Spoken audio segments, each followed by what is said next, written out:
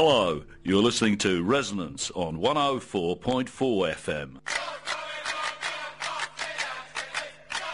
It's Wednesday, it's 1 o'clock, it's time for the Indie Media Radio London show, brought to you on Resonance FM 104.4, bringing protest stories direct from the streets, posted onto the indiemedia.org.uk newswire and to global indie media sites worldwide. We look forward to presenting your stories, so keep posting them to indiemedia.org.uk.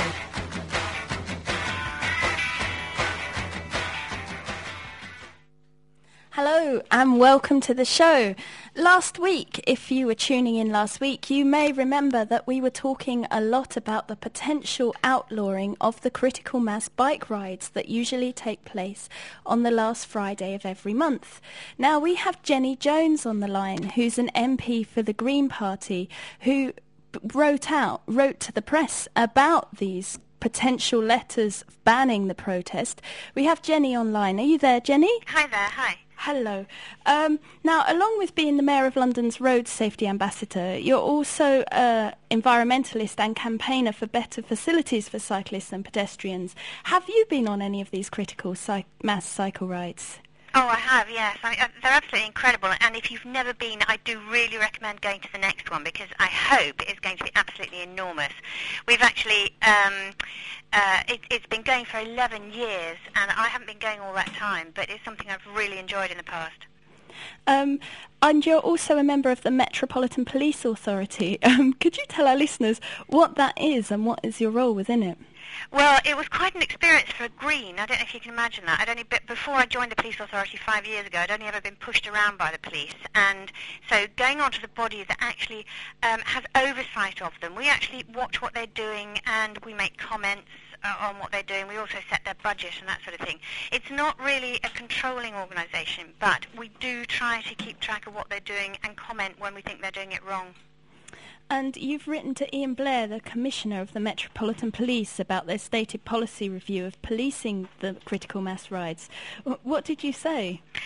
Well, I basically said how stupid it was, that this was because they were trying to use a piece of new anti-terrorist legislation they've just sort of cooked up and pushed through, which was mainly to deal with Brian Hoare, who's the guy who's been doing such a fantastic demonstration in Westminster Square for so many years. And they're trying to now use that new piece of legislation on the bike ride, and it's totally inappropriate and extremely heavy-handed. Do you know why they've wanted to crack down on the bike rides? I think they see it as quite anarchic, and it also takes up some police time, because they do actually send officers along to help us through junctions to stop the traffic and things like that. And most of the time in the past they've been fairly cooperative, not supportive clearly, but at least they've tried to help facilitate it. And so they're trying to clamp down now, I think, is absolutely ludicrous. What do you think the police are up to? I mean, have you any ideas why the ride might be criminalised? I just think perhaps they're so nervous about anything that they can't control. And, I mean, I haven't had an answer yet from Ian Blair, and I'm hoping at the next police authority, when we're actually able to question him, that I'm going to bring this up and ask him what the motivation for the police is. But I think they are so nervous at the moment, particularly because of the possibility of more suicide bombers, and they're just trying to control what they possibly can on the streets of London. But what does a big bunch of cyclists riding through London have to do with suicide bombers? Well, that's my point as well. And, there have been times when councils have been told by the police that they mustn't put up bike racks near, important buildings because there could be a bomb on a bike or something like that. Ludicrous idea. And, that's what I've been saying to the police. Now, some people do see this as part of the wider clampdown on civil liberties and the right to protest. And we've just recently seen the shocking figures of 600 people being stopped under Section 44 of the Terrorist Act at the Labour Party conference. I mean, do you think there's hysteria about terrorism within the political institutions of this country? Well, I think what's actually happening is that we are losing parts of our liberty and parts of our democratic right to express ourselves. And The real problem is we're being told this is so that we don't all, so that innocent people don't get killed by suicide bombers and this sort of thing. But I don't agree with that. And I think that the way that you actually prevent suicide bombers is to make sure that you do have lots of freedom and you do have a democracy, so that every voice can be heard. And in fact, if we change our society because of a few suicide bombers, then those people have won and they've taken away some of our liberty. And so I think we have to be extremely vigilant at the moment. We've got a government that is clearly trying to shut down protests of all sorts, and they're using this, I would say, the anti-terrorism idea as an excuse. Yeah, because here in London we've seen the Terrorist Act used against peace protests, and is now being used widely at protests occurring around the country. Have you been following the use of the Section 44 of the Terrorist Act in London? Well, I've been trying to, and I've been asking questions of the Commissioner about this and saying and trying to find out where it was enforced, because Section 44 was never meant to be something that just rolled on from month to month to month. It was always meant to be something that they could go to the Home Secretary about, ask for it for a month or 3 weeks, whatever, and it would happen. But the police, I think, have misused it extremely badly, and it's time that we actually looked at repealing that piece of legislation, I think. Because it is dangerous. If the police misuse terrorism, anti-terrorism legislation that's designed to protect people and use it wrongly, then it becomes irrelevant as legislation to protect people. Absolutely, yes, and it's just actually clamping down on democracy. Yeah. Coming back to the critical mass cycle rides, I know everyone's going to be watching what's going to happen at the next one at the end of October, and I think people are planning to take video cameras. Will you be there? Oh, definitely. I'm going to go on quite a few now just to make sure that if there's any arrests that I'm there either watching or perhaps even being arrested myself. The fact is, if you've never been on a mass cycle ride like this, you've just got to go to experience it, even if you're not very good on a bike, because the fact is it's the safest way you can move around London on a bike. With hundreds of other people on bikes, you just go along. It's actually quite slow and you can see everything very clearly. It stops all the traffic. It's a great time. It's fun and it's really got to carry on. We cannot let the police stop us. Thank you very much, Jenny. Good luck. Thank you.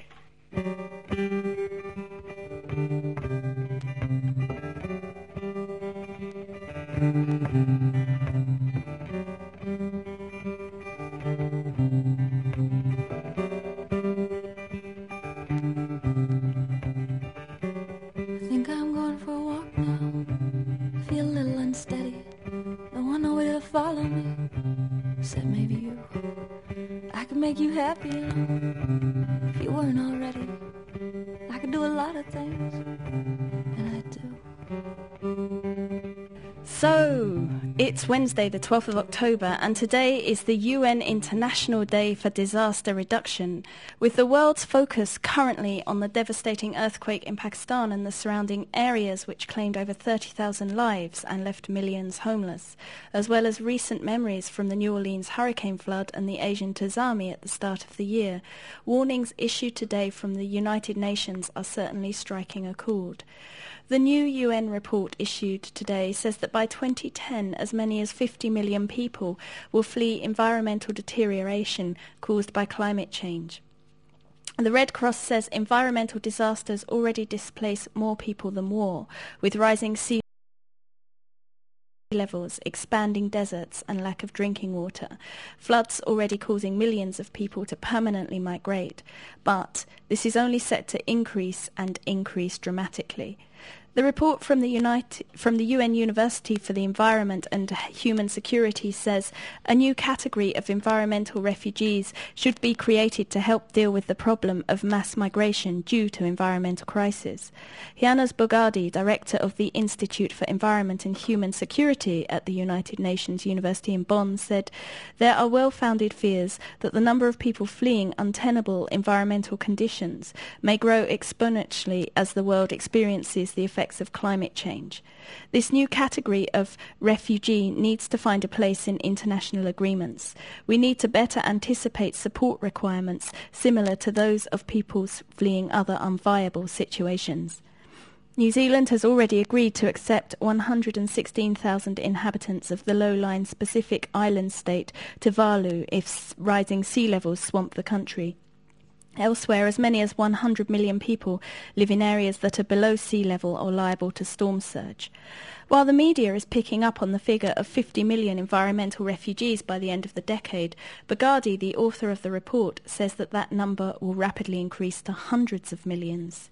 Speaking yesterday, he confirmed what many environmentalist campaigners have been saying for years, that he suspects the world's governments have simply not wished to tackle this growing problem. His research is 10 years old, and only now, he says, is it getting any serious attention. The report was featured on last night's Newsnight television programme on BBC Two. However, most of the programme seemed to be taken up with the debate about the term environmental refugee, with comment from the right-wing UK Migration Watch, focusing on the need to ensure people do not enter this country. However, even this speaker agreed that the world faces an unprecedented environmental crisis. As one climate change campaigner stated, if the world's governments aren't prepared to seriously tackle preventing climate change, they're better start preparing to deal with its effects. Quite.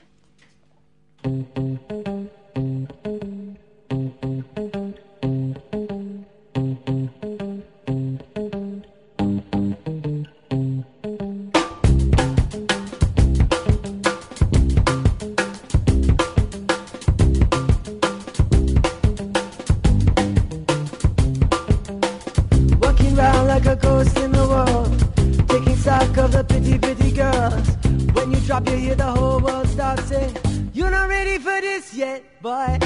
Pack it up, take it to your homeland. Rock it true to the heart of any man. When you listen, knock you where you stand. Come to the beat, come with heat, shaking head to the feet. Rather can you be a ghost someday? Rather can you be a ghost someday? Rather can you be a ghost someday? Whoa, a ghost someday. Bigger men says he got love for everyone. Bigger men love everything under the sun. A bigger man live by trigger of a gun, saying murderer, blood upon your shoulder. Walk away, don't give him a fight. Walk away, leave him lost in the night. Walk away, walk towards your holy light, and then you walk like a champion, talk like a champion. Rather can you be a ghost someday? Rather can you be a ghost someday? Rather can you be a ghost someday? Whoa, and go someday. Rather can you be a ghost someday? Rather can you be a ghost someday? Rather can you be a ghost someday? Whoa, and go someday.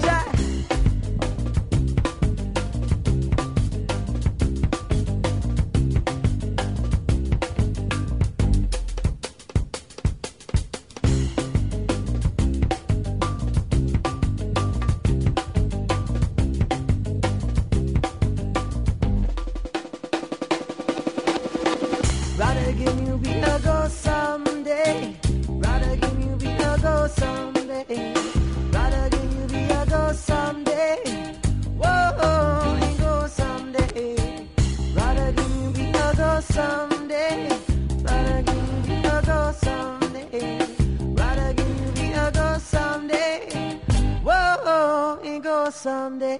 212. Yeah, this is Michael Franti here from Spearhead, and you're listening to Indie Media's London Radio, connecting London with the rest of the planet. Stand firm, stay human, hold the vibes, and give the corporation some complications.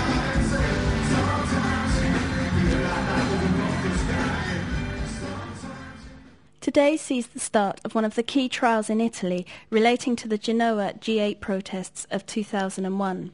Beginning trial today are up to 47 police, carabinieri, prison officers and medical staff who are charged with various serious offences in relation to the abuse and torture of G8 protesters inside the Bolzaneto detention centre. Protesters held at the detention centre were beaten, gassed, threatened with rape and forced to sing fascist songs. Many of those abused inside Bolzaneto had been victims of the brutal nighttime police raid on Diaz School and Genoa Social Forum headquarters building. Out of the 93 people arrested during the raid, 62 required medical treatment for injuries, with 25 people hospitalised. Many of those carried out of the building after the raid were unconscious, with 3 people admitted to hospital in comas. The brutal nature of the raid was well documented by Indie Media and other alternative media networks, but the struggle to get the truth about out about who was responsible has been a long one. While some of the police lies were soon revealed, such as the planting of petrol bombs inside the school buildings, official investigators have been obstructed at almost every turn by various police units and their political protectors. The Diaz trial starts on Friday, with 28 police officers facing charges, many of them high-ranking officers.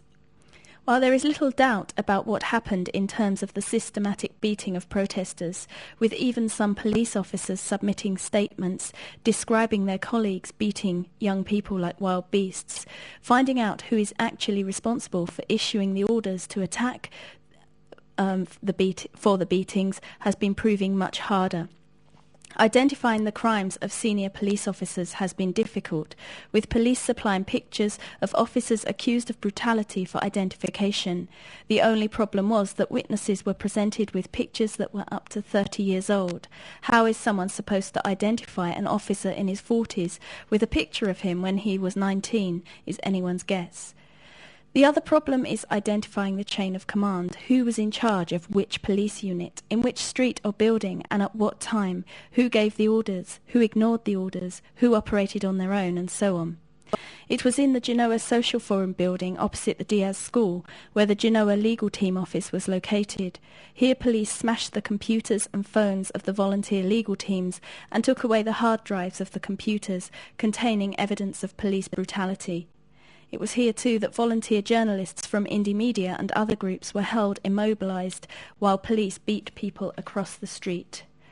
During the inquiries, senior police claimed that they only entered the Genoa Social Forum headquarters building by mistake, confusing it with the Diaz School opposite. Others claimed their units were only inside the building for a few minutes, instead of the 30 to 40 minutes, during which cameras, computers and footage were seized, and journalists were forced to stand up against the walls with their hands above their heads while they could hear the screams from across the road. So as we said, the Diaz case starts on Friday and is expected to last for several months. The report from the prosecuting investigators is a damning exposé on the night's violence and raises many questions about the legality of the whole operation. It infers a chain of command that goes right to the top of the Italian political system, but we'll have to wait and see how far blame can be proved during the trial. In a sickening twist to the story, it seems that both the Bolsonaro trial and the Diaz trial may never reach a conclusion, thanks to a new law now passing through Parliament in Italy. Nicknamed the Save Provetti law, it seems purpose-made to enable one of Berlusconi's closest colleagues, Cesare Provetti, to escape prison on a judge bribing charge by cutting in half the statute of limitations as it applies to a whole raft of criminal offences. Insiders say that the Diaz trial will be unaffected, but those accused of torture in the Bolsonaro detention centre could well escape prosecution. As one commentator put it, it's fascism, plain and simple. Check Indie Media for updates, and of course we'll be bringing you more interviews and updates over the coming months as the trials develop.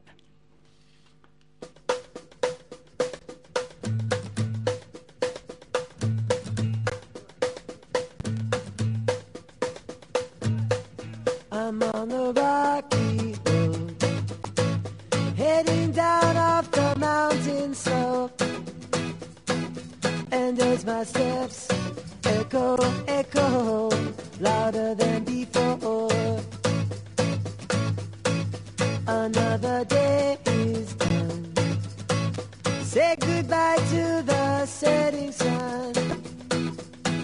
See what I found, turn back to the ground, just like before. And hey, hey, hey, hey, hey, hey, beautiful day, hey, beautiful day. Hey, hey, hey, hey, beautiful day, hey, beautiful day. When the night fills my soul, I'll be home.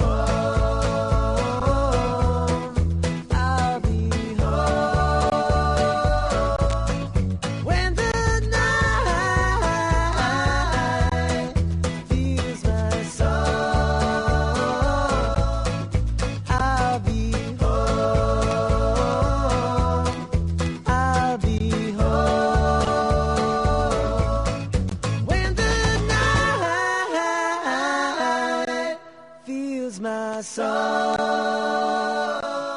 I'll be home. I'll be home.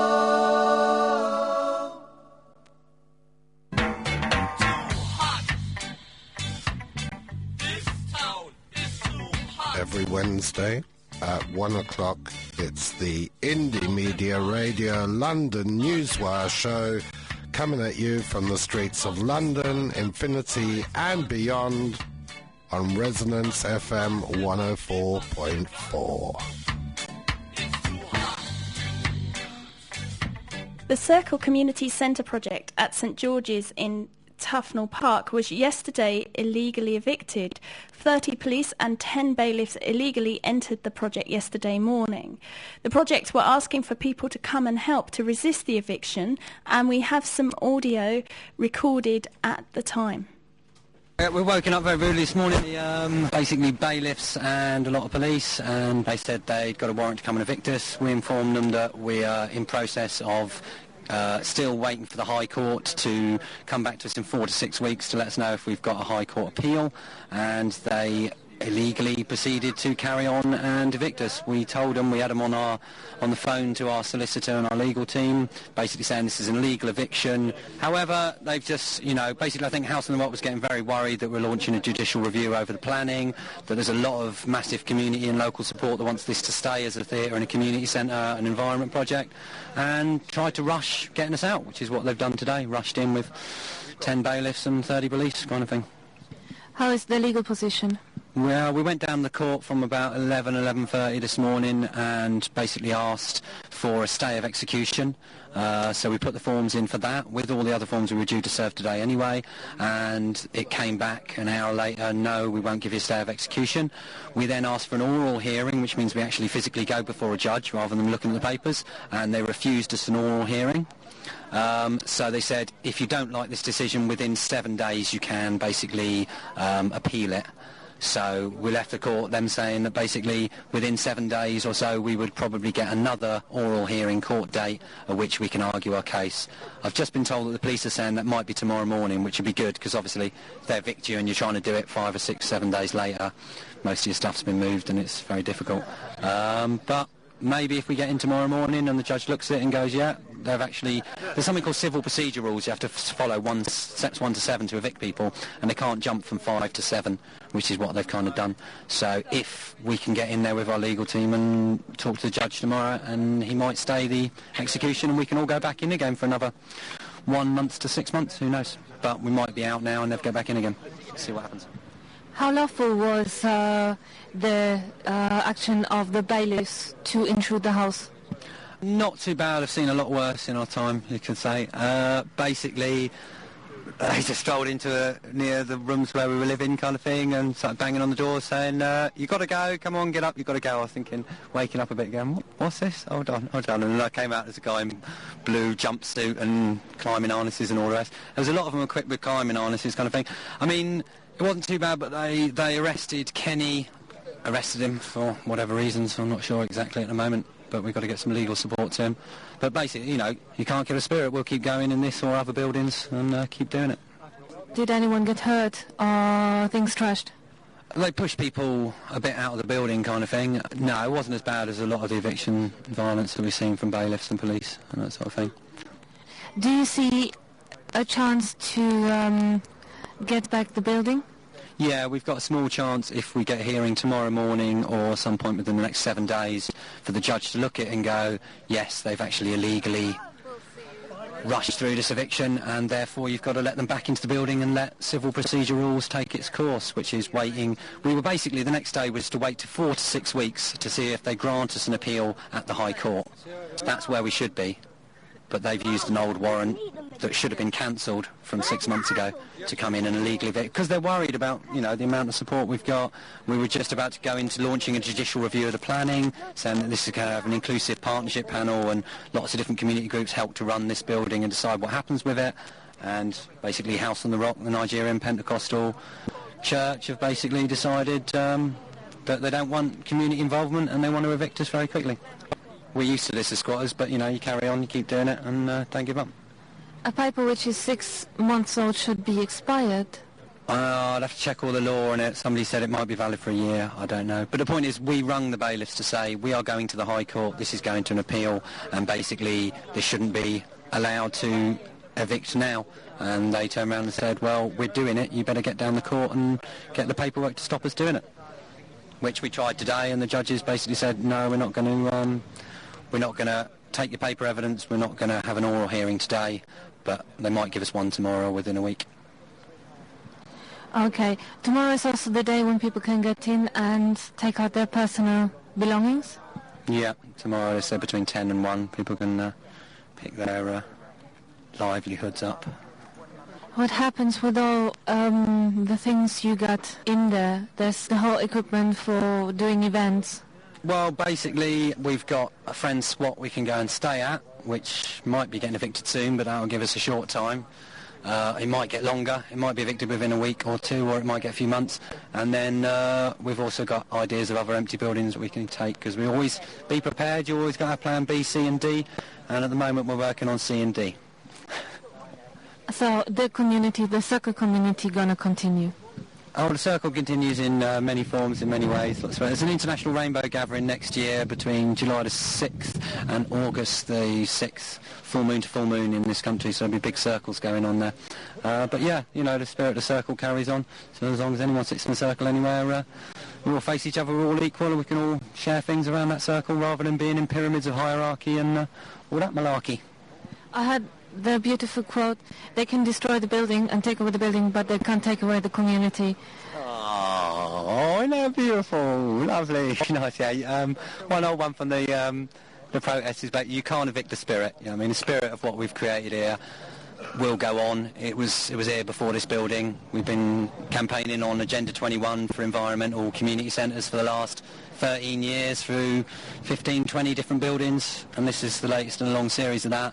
And until they realise that we should be allowed to have environmental community action spaces, we'll carry on squatting and creating places where we can take action, because obviously governments, councils and all the rest are just completely ignoring the environmental situation that we can see from recent global climate change things going on is going very critical all over the planet, and we need to have environmental action spaces to do stuff.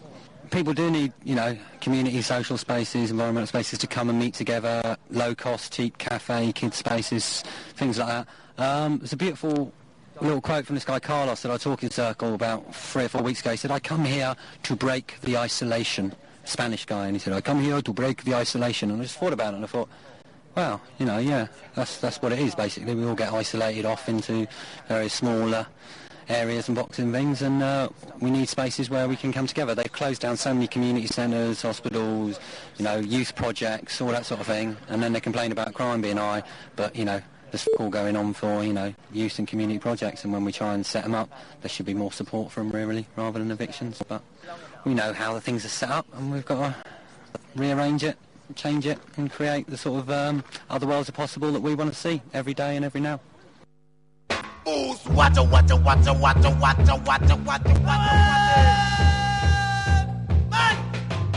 You keep saying you got something for me. Something you call love, but confess you've been missing where you shouldn't be missing. Yeah, someone else is getting all your best. These fools are made for snapping, and that's what they do. Yeah, one is that these boots are gonna stamp all over you. Left,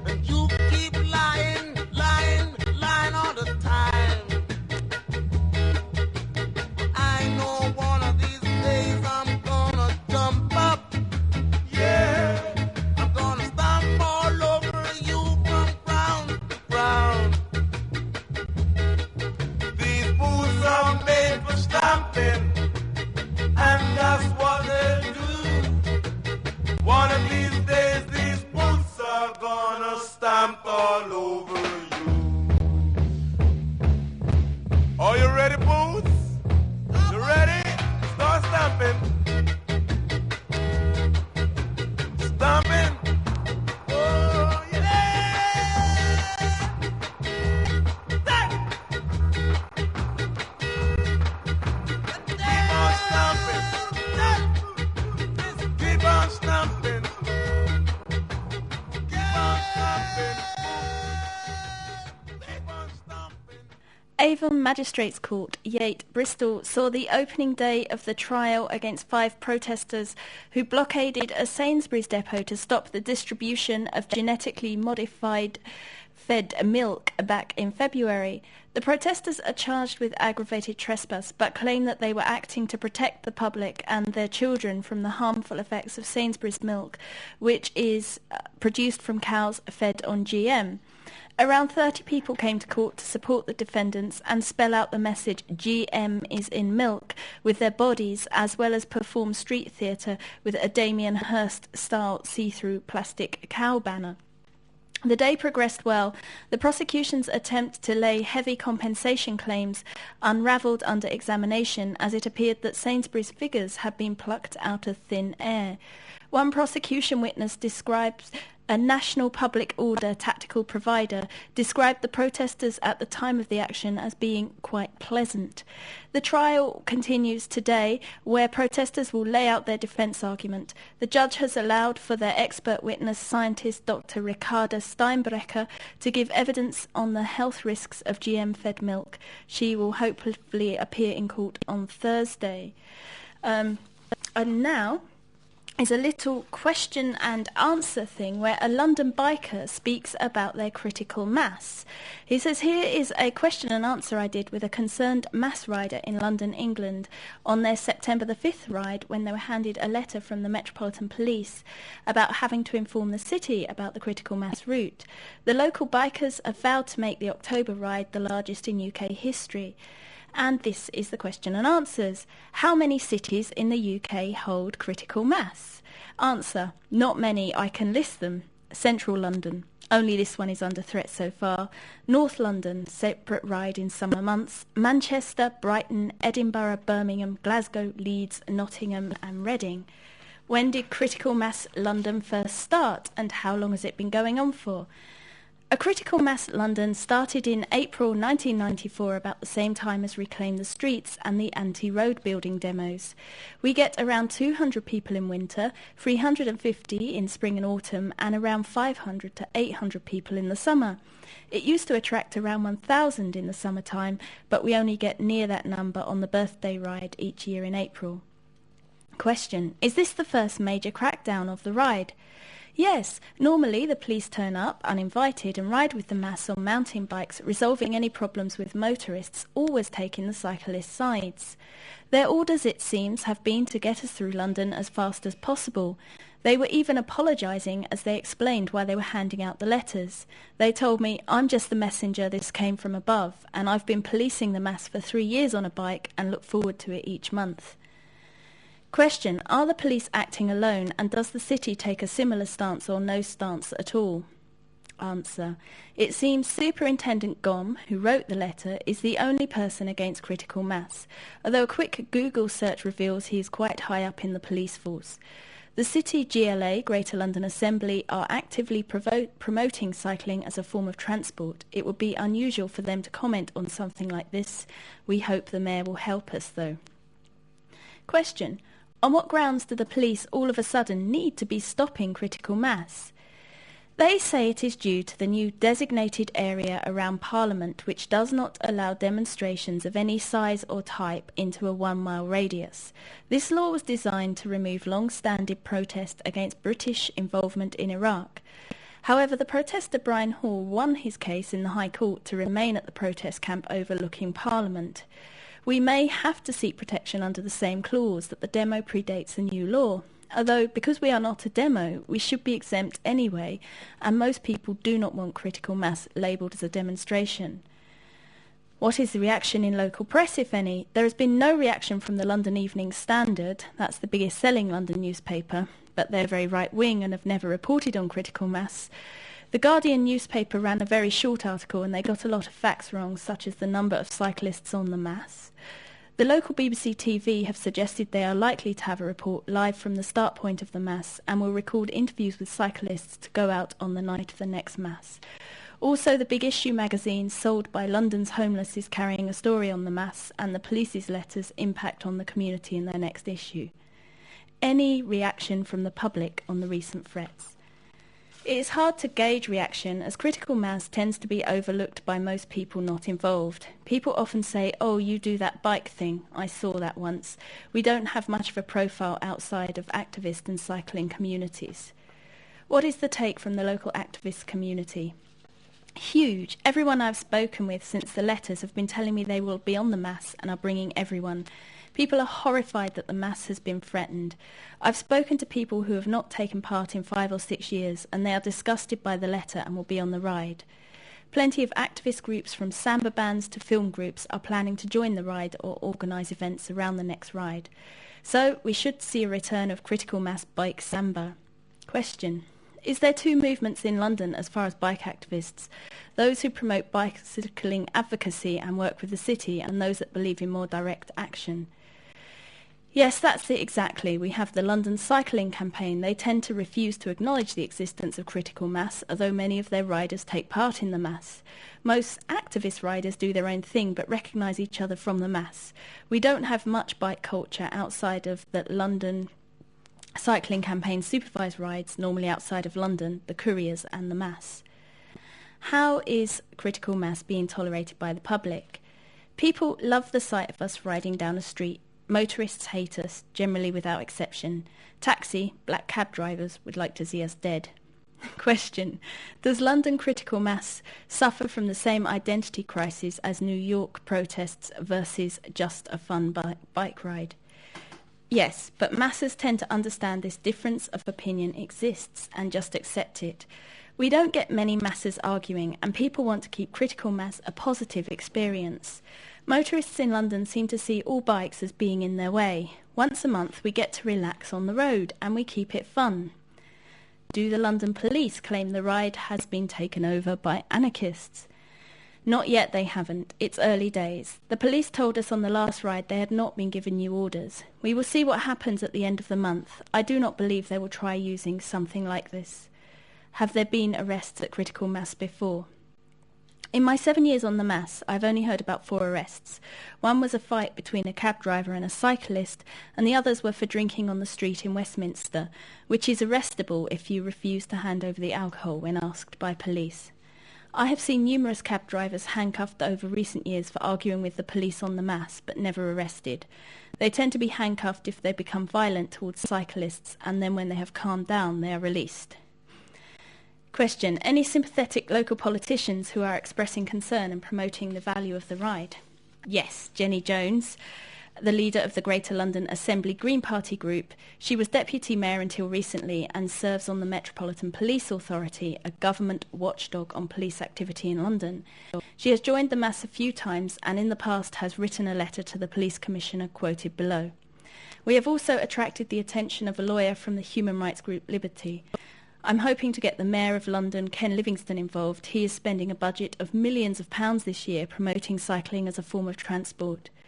Who are the leaders of critical mass? Question. Just kidding. That one was obviously a joke. Answer. I'm just riding my bike in the same direction as all these people. I want all you skinheads to get up on your feet. Put your braces together and your boots on your feet. And give me some of that old moon stomping. Get ready. We got 3 million miles to reach on the moon. So let's start getting happy now. Ready? Yeah, yeah, yeah, yeah, yeah.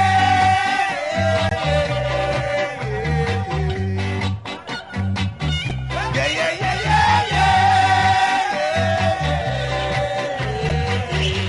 All right. Now, before we reach on the moon, fellas, we gotta make sure that everything is spick and span. All right? You gotta make sure you shine your boots. Brush your teeth because the Man on the moon looking different from man on the earth. That's what I say, boy. Now remember, I'm your boss, Skinhead speaking. My name is Caleb. All right. Right. And remember, I'm the boss. You can see, look on my foot or my feet, whatever you want to call it. You can see I've got the biggest boots. That's all right.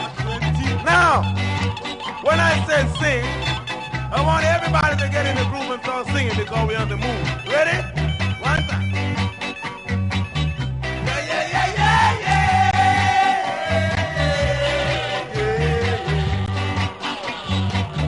Yeah, yeah, yeah, yeah,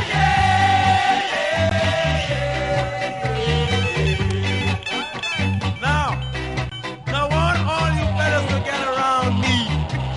And we're gonna start stomping. Ready? Here we go. One time.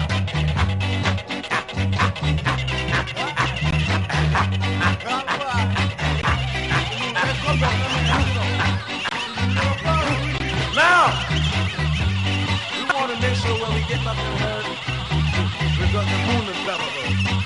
Now, when we finish this, we ain't got no bubble on the moon, so we gotta wait till we get back to the herd to have a drink. Okay? Yeah. All right. Now, we want to make sure that everybody's still in the groove when we get back. So let's start singing one more time. Ready? Yeah. Yeah, yeah, yeah, yeah, yeah.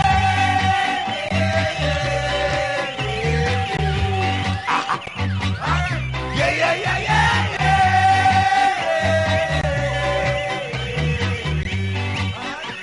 Come on. Moonwalk. Moonwalk. Come on. Moonwalk. British men and women affected by cruel asylum policies, denied their basic human rights to family life, who face being forcibly separated from their foreign national partners in the name of maintaining effective immigration controls, linked together on this day of Parliament reconvening and the adjournment debate asylum seekers and leave to remain in the UK. Right now, senior staff nurse Amanda Kadir from Liverpool does not know if she will ever see her husband Zardasht again. Originally from Kurdistan, where there is no facility to apply for a visa to return as Amanda's spouse, he travelled to Jordan to make the application and was told by the Home Office that he would have to travel to Iraq and wait there while the application is processed. Amanda explained, "When my husband got to Jordan, he was detained for 3 hours by the authorities and his passport was taken away for him. They don't believe him when he told them why he had come and they threw him out of the airport." Campaign supporters join the growing list include Louise Ellman MP, Bob Waring MP, Jeremy Corbyn, George Galloway and the Unison branches and Joint Council for the Welfare of Immigrants. So who are we? We are a rapidly growing national campaign of couples that face being forcibly separated from our partners in the name of immigration controls. We are over 35 couples, with more contacting us every day. We are open to all couples, straight, same-sex, married, engaged, living together or dating. In all our cases, our partners are people who have claimed asylum in the UK and have failed. Follow Home Office instructions and get stranded in dangerous countries in perilous situations. Many of us have been told by the Home Office that we can either accompany our partners to the countries and settle there, even though the Foreign Office advises against travel to these countries, such as Iraq, Afghanistan and Iran, or our partners should return to their countries and apply for a visa to return to the UK, even though there may be no facility in that country for issuing visas and our partners may be exposed again to the persecution they fled and would have to undertake dangerous journeys. Some of our partners followed the Home Office instructions but were left stranded in dangerous situations with no access to even apply for a visa. Others were deported and refused a visa to return to the UK. There are children torn away from their parents. Parents have been forcibly separated from their British children and partners. British-born children have been deported to countries they've never set foot in. Denied the right to marry. Since February 2005, both British citizens and their non-EU partners must obtain permission from the Home Secretary to marry, and it's rarely granted to people who have failed asylum claims. One law for some and another law for others amounts to no rule of law. Living under the threat of forcible, indefinite separation and danger, our partners are complying with the conditions set by the Home Office to sign periodically at immigration enforcement units and police stations. We live daily with the uncertainty of if and when our partners will be snatched by immigration officers, detained and deported. Meanwhile, many of our partners are denied the right to work and pay tax. We are supporting them from our salaries, but then penalised in our applications to be together because the Home Office says we can't show enough savings to prove we can support our partners, which in fact we are already doing now anyway. The Home Office has questioned none of our relationships. Article 8 of the Human Rights Act 1998 describes the right to a family life. Yet the Home Office is denying countless couples this right. They show no care for our human rights here in the UK or in the dangerous countries they suggest we should follow our partners to. Please support us. This week's Big Issue article has an article called Trouble and Strife in which some of our cases are highlighted. Extracts below.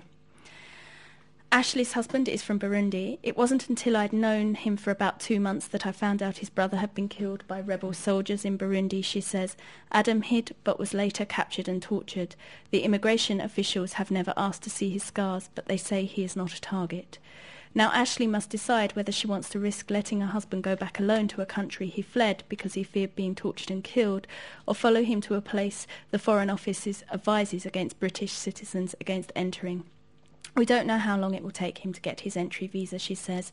It could be several months or even longer. The Home Office has also told Ashley it will use public money to pay for her to follow Adam back to Burundi. We would not want to split a family up, says a Home Office spokeswoman. However, the British Embassy in Burundi says it is not able to issue entry clearance visas from its office in Bujumbura. Applicants must go to Kampala in Uganda, explains an embassy official. The Foreign and Commonwealth Office states Burundi is unsafe for British nationals, saying they should only visit with a UN mission, and even then safety cannot be guaranteed. The FCO has refused to provide this for Ashley, saying it is her choice if she wants to go to her country. There are many other couples like that, and for more information on some of the difficulties and campaigns about this issue, you can check out a couple of websites. There's www.justiceforhussein.com. There's also www.alitostay.com, and for Ashley and her husband you can either email barbara3@ntlworld.co.uk to offer support, or www.justiceforhussein.com. Okay, we wish all those couples luck in staying together. Please keep reading the UK Indie Media website and posting your stories, and we'll be covering some of those in the next week's show. Take care. Bye-bye.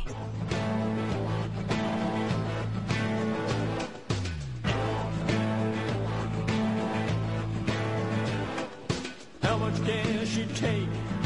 How much can she give? How much is too much, and how much longer can she live as we turn our backs and turn our eyes and pretend we don't see? If ignorance is bliss, then full of bliss are we as we take. Welcome back to Eco Talk, and we are welcoming to our studios the author of a just-published book, very important, powerful book, about dams. It's called Deep Water, The Epic Struggle Over Dams, Displaced People, and the Environment. And the author of this great piece of work is Jacques Leslie. Thanks for joining us. It's a pleasure to be here. Interesting that you're writing about dams. There's a book out about Hetch Hetchy right now, and you're taking a look at some individual stories that took place around the globe, both, man versus nature, man versus man, and the folly of man trying to tame nature.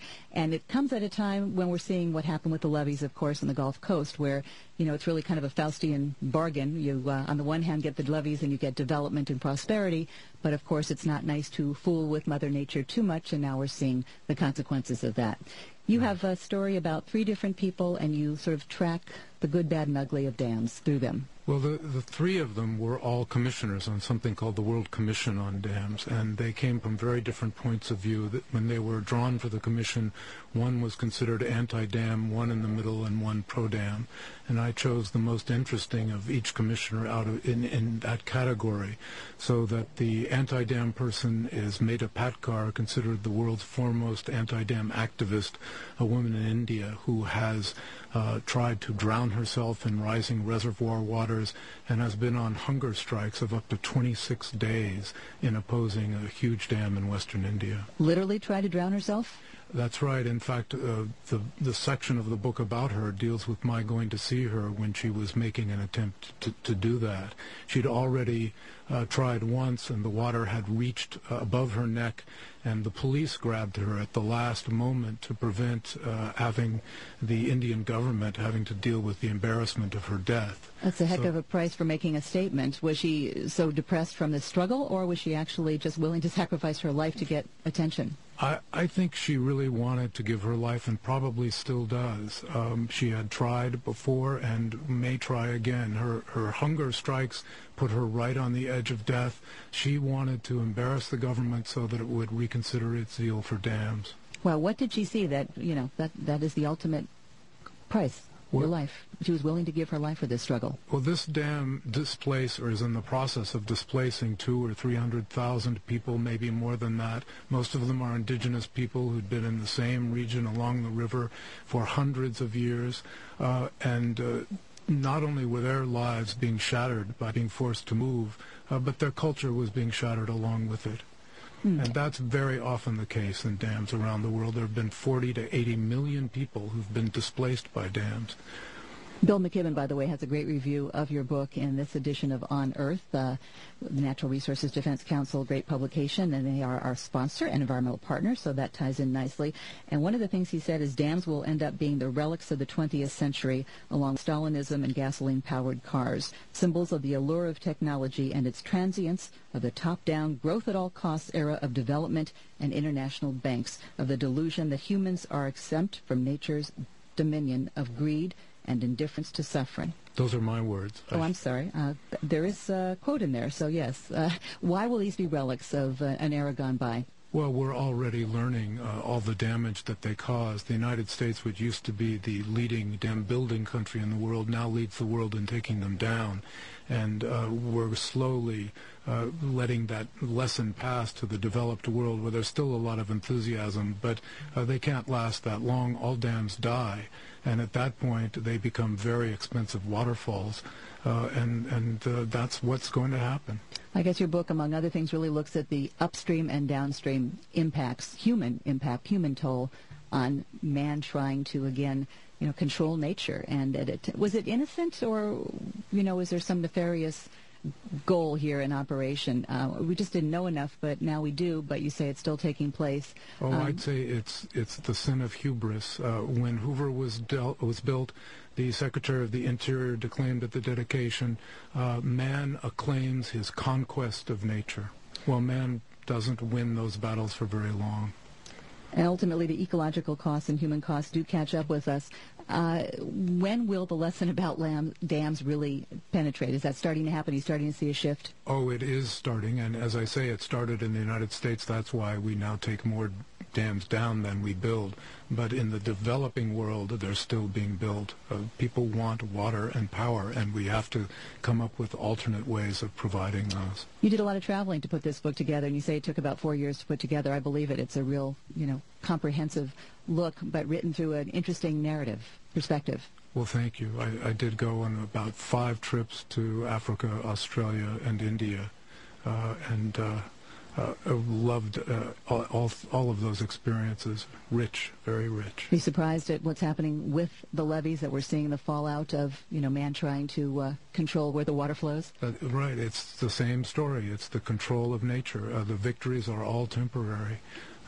Someone I was just reading about, an engineer, said that there are 2 kinds of levees, those that have already failed and those that will.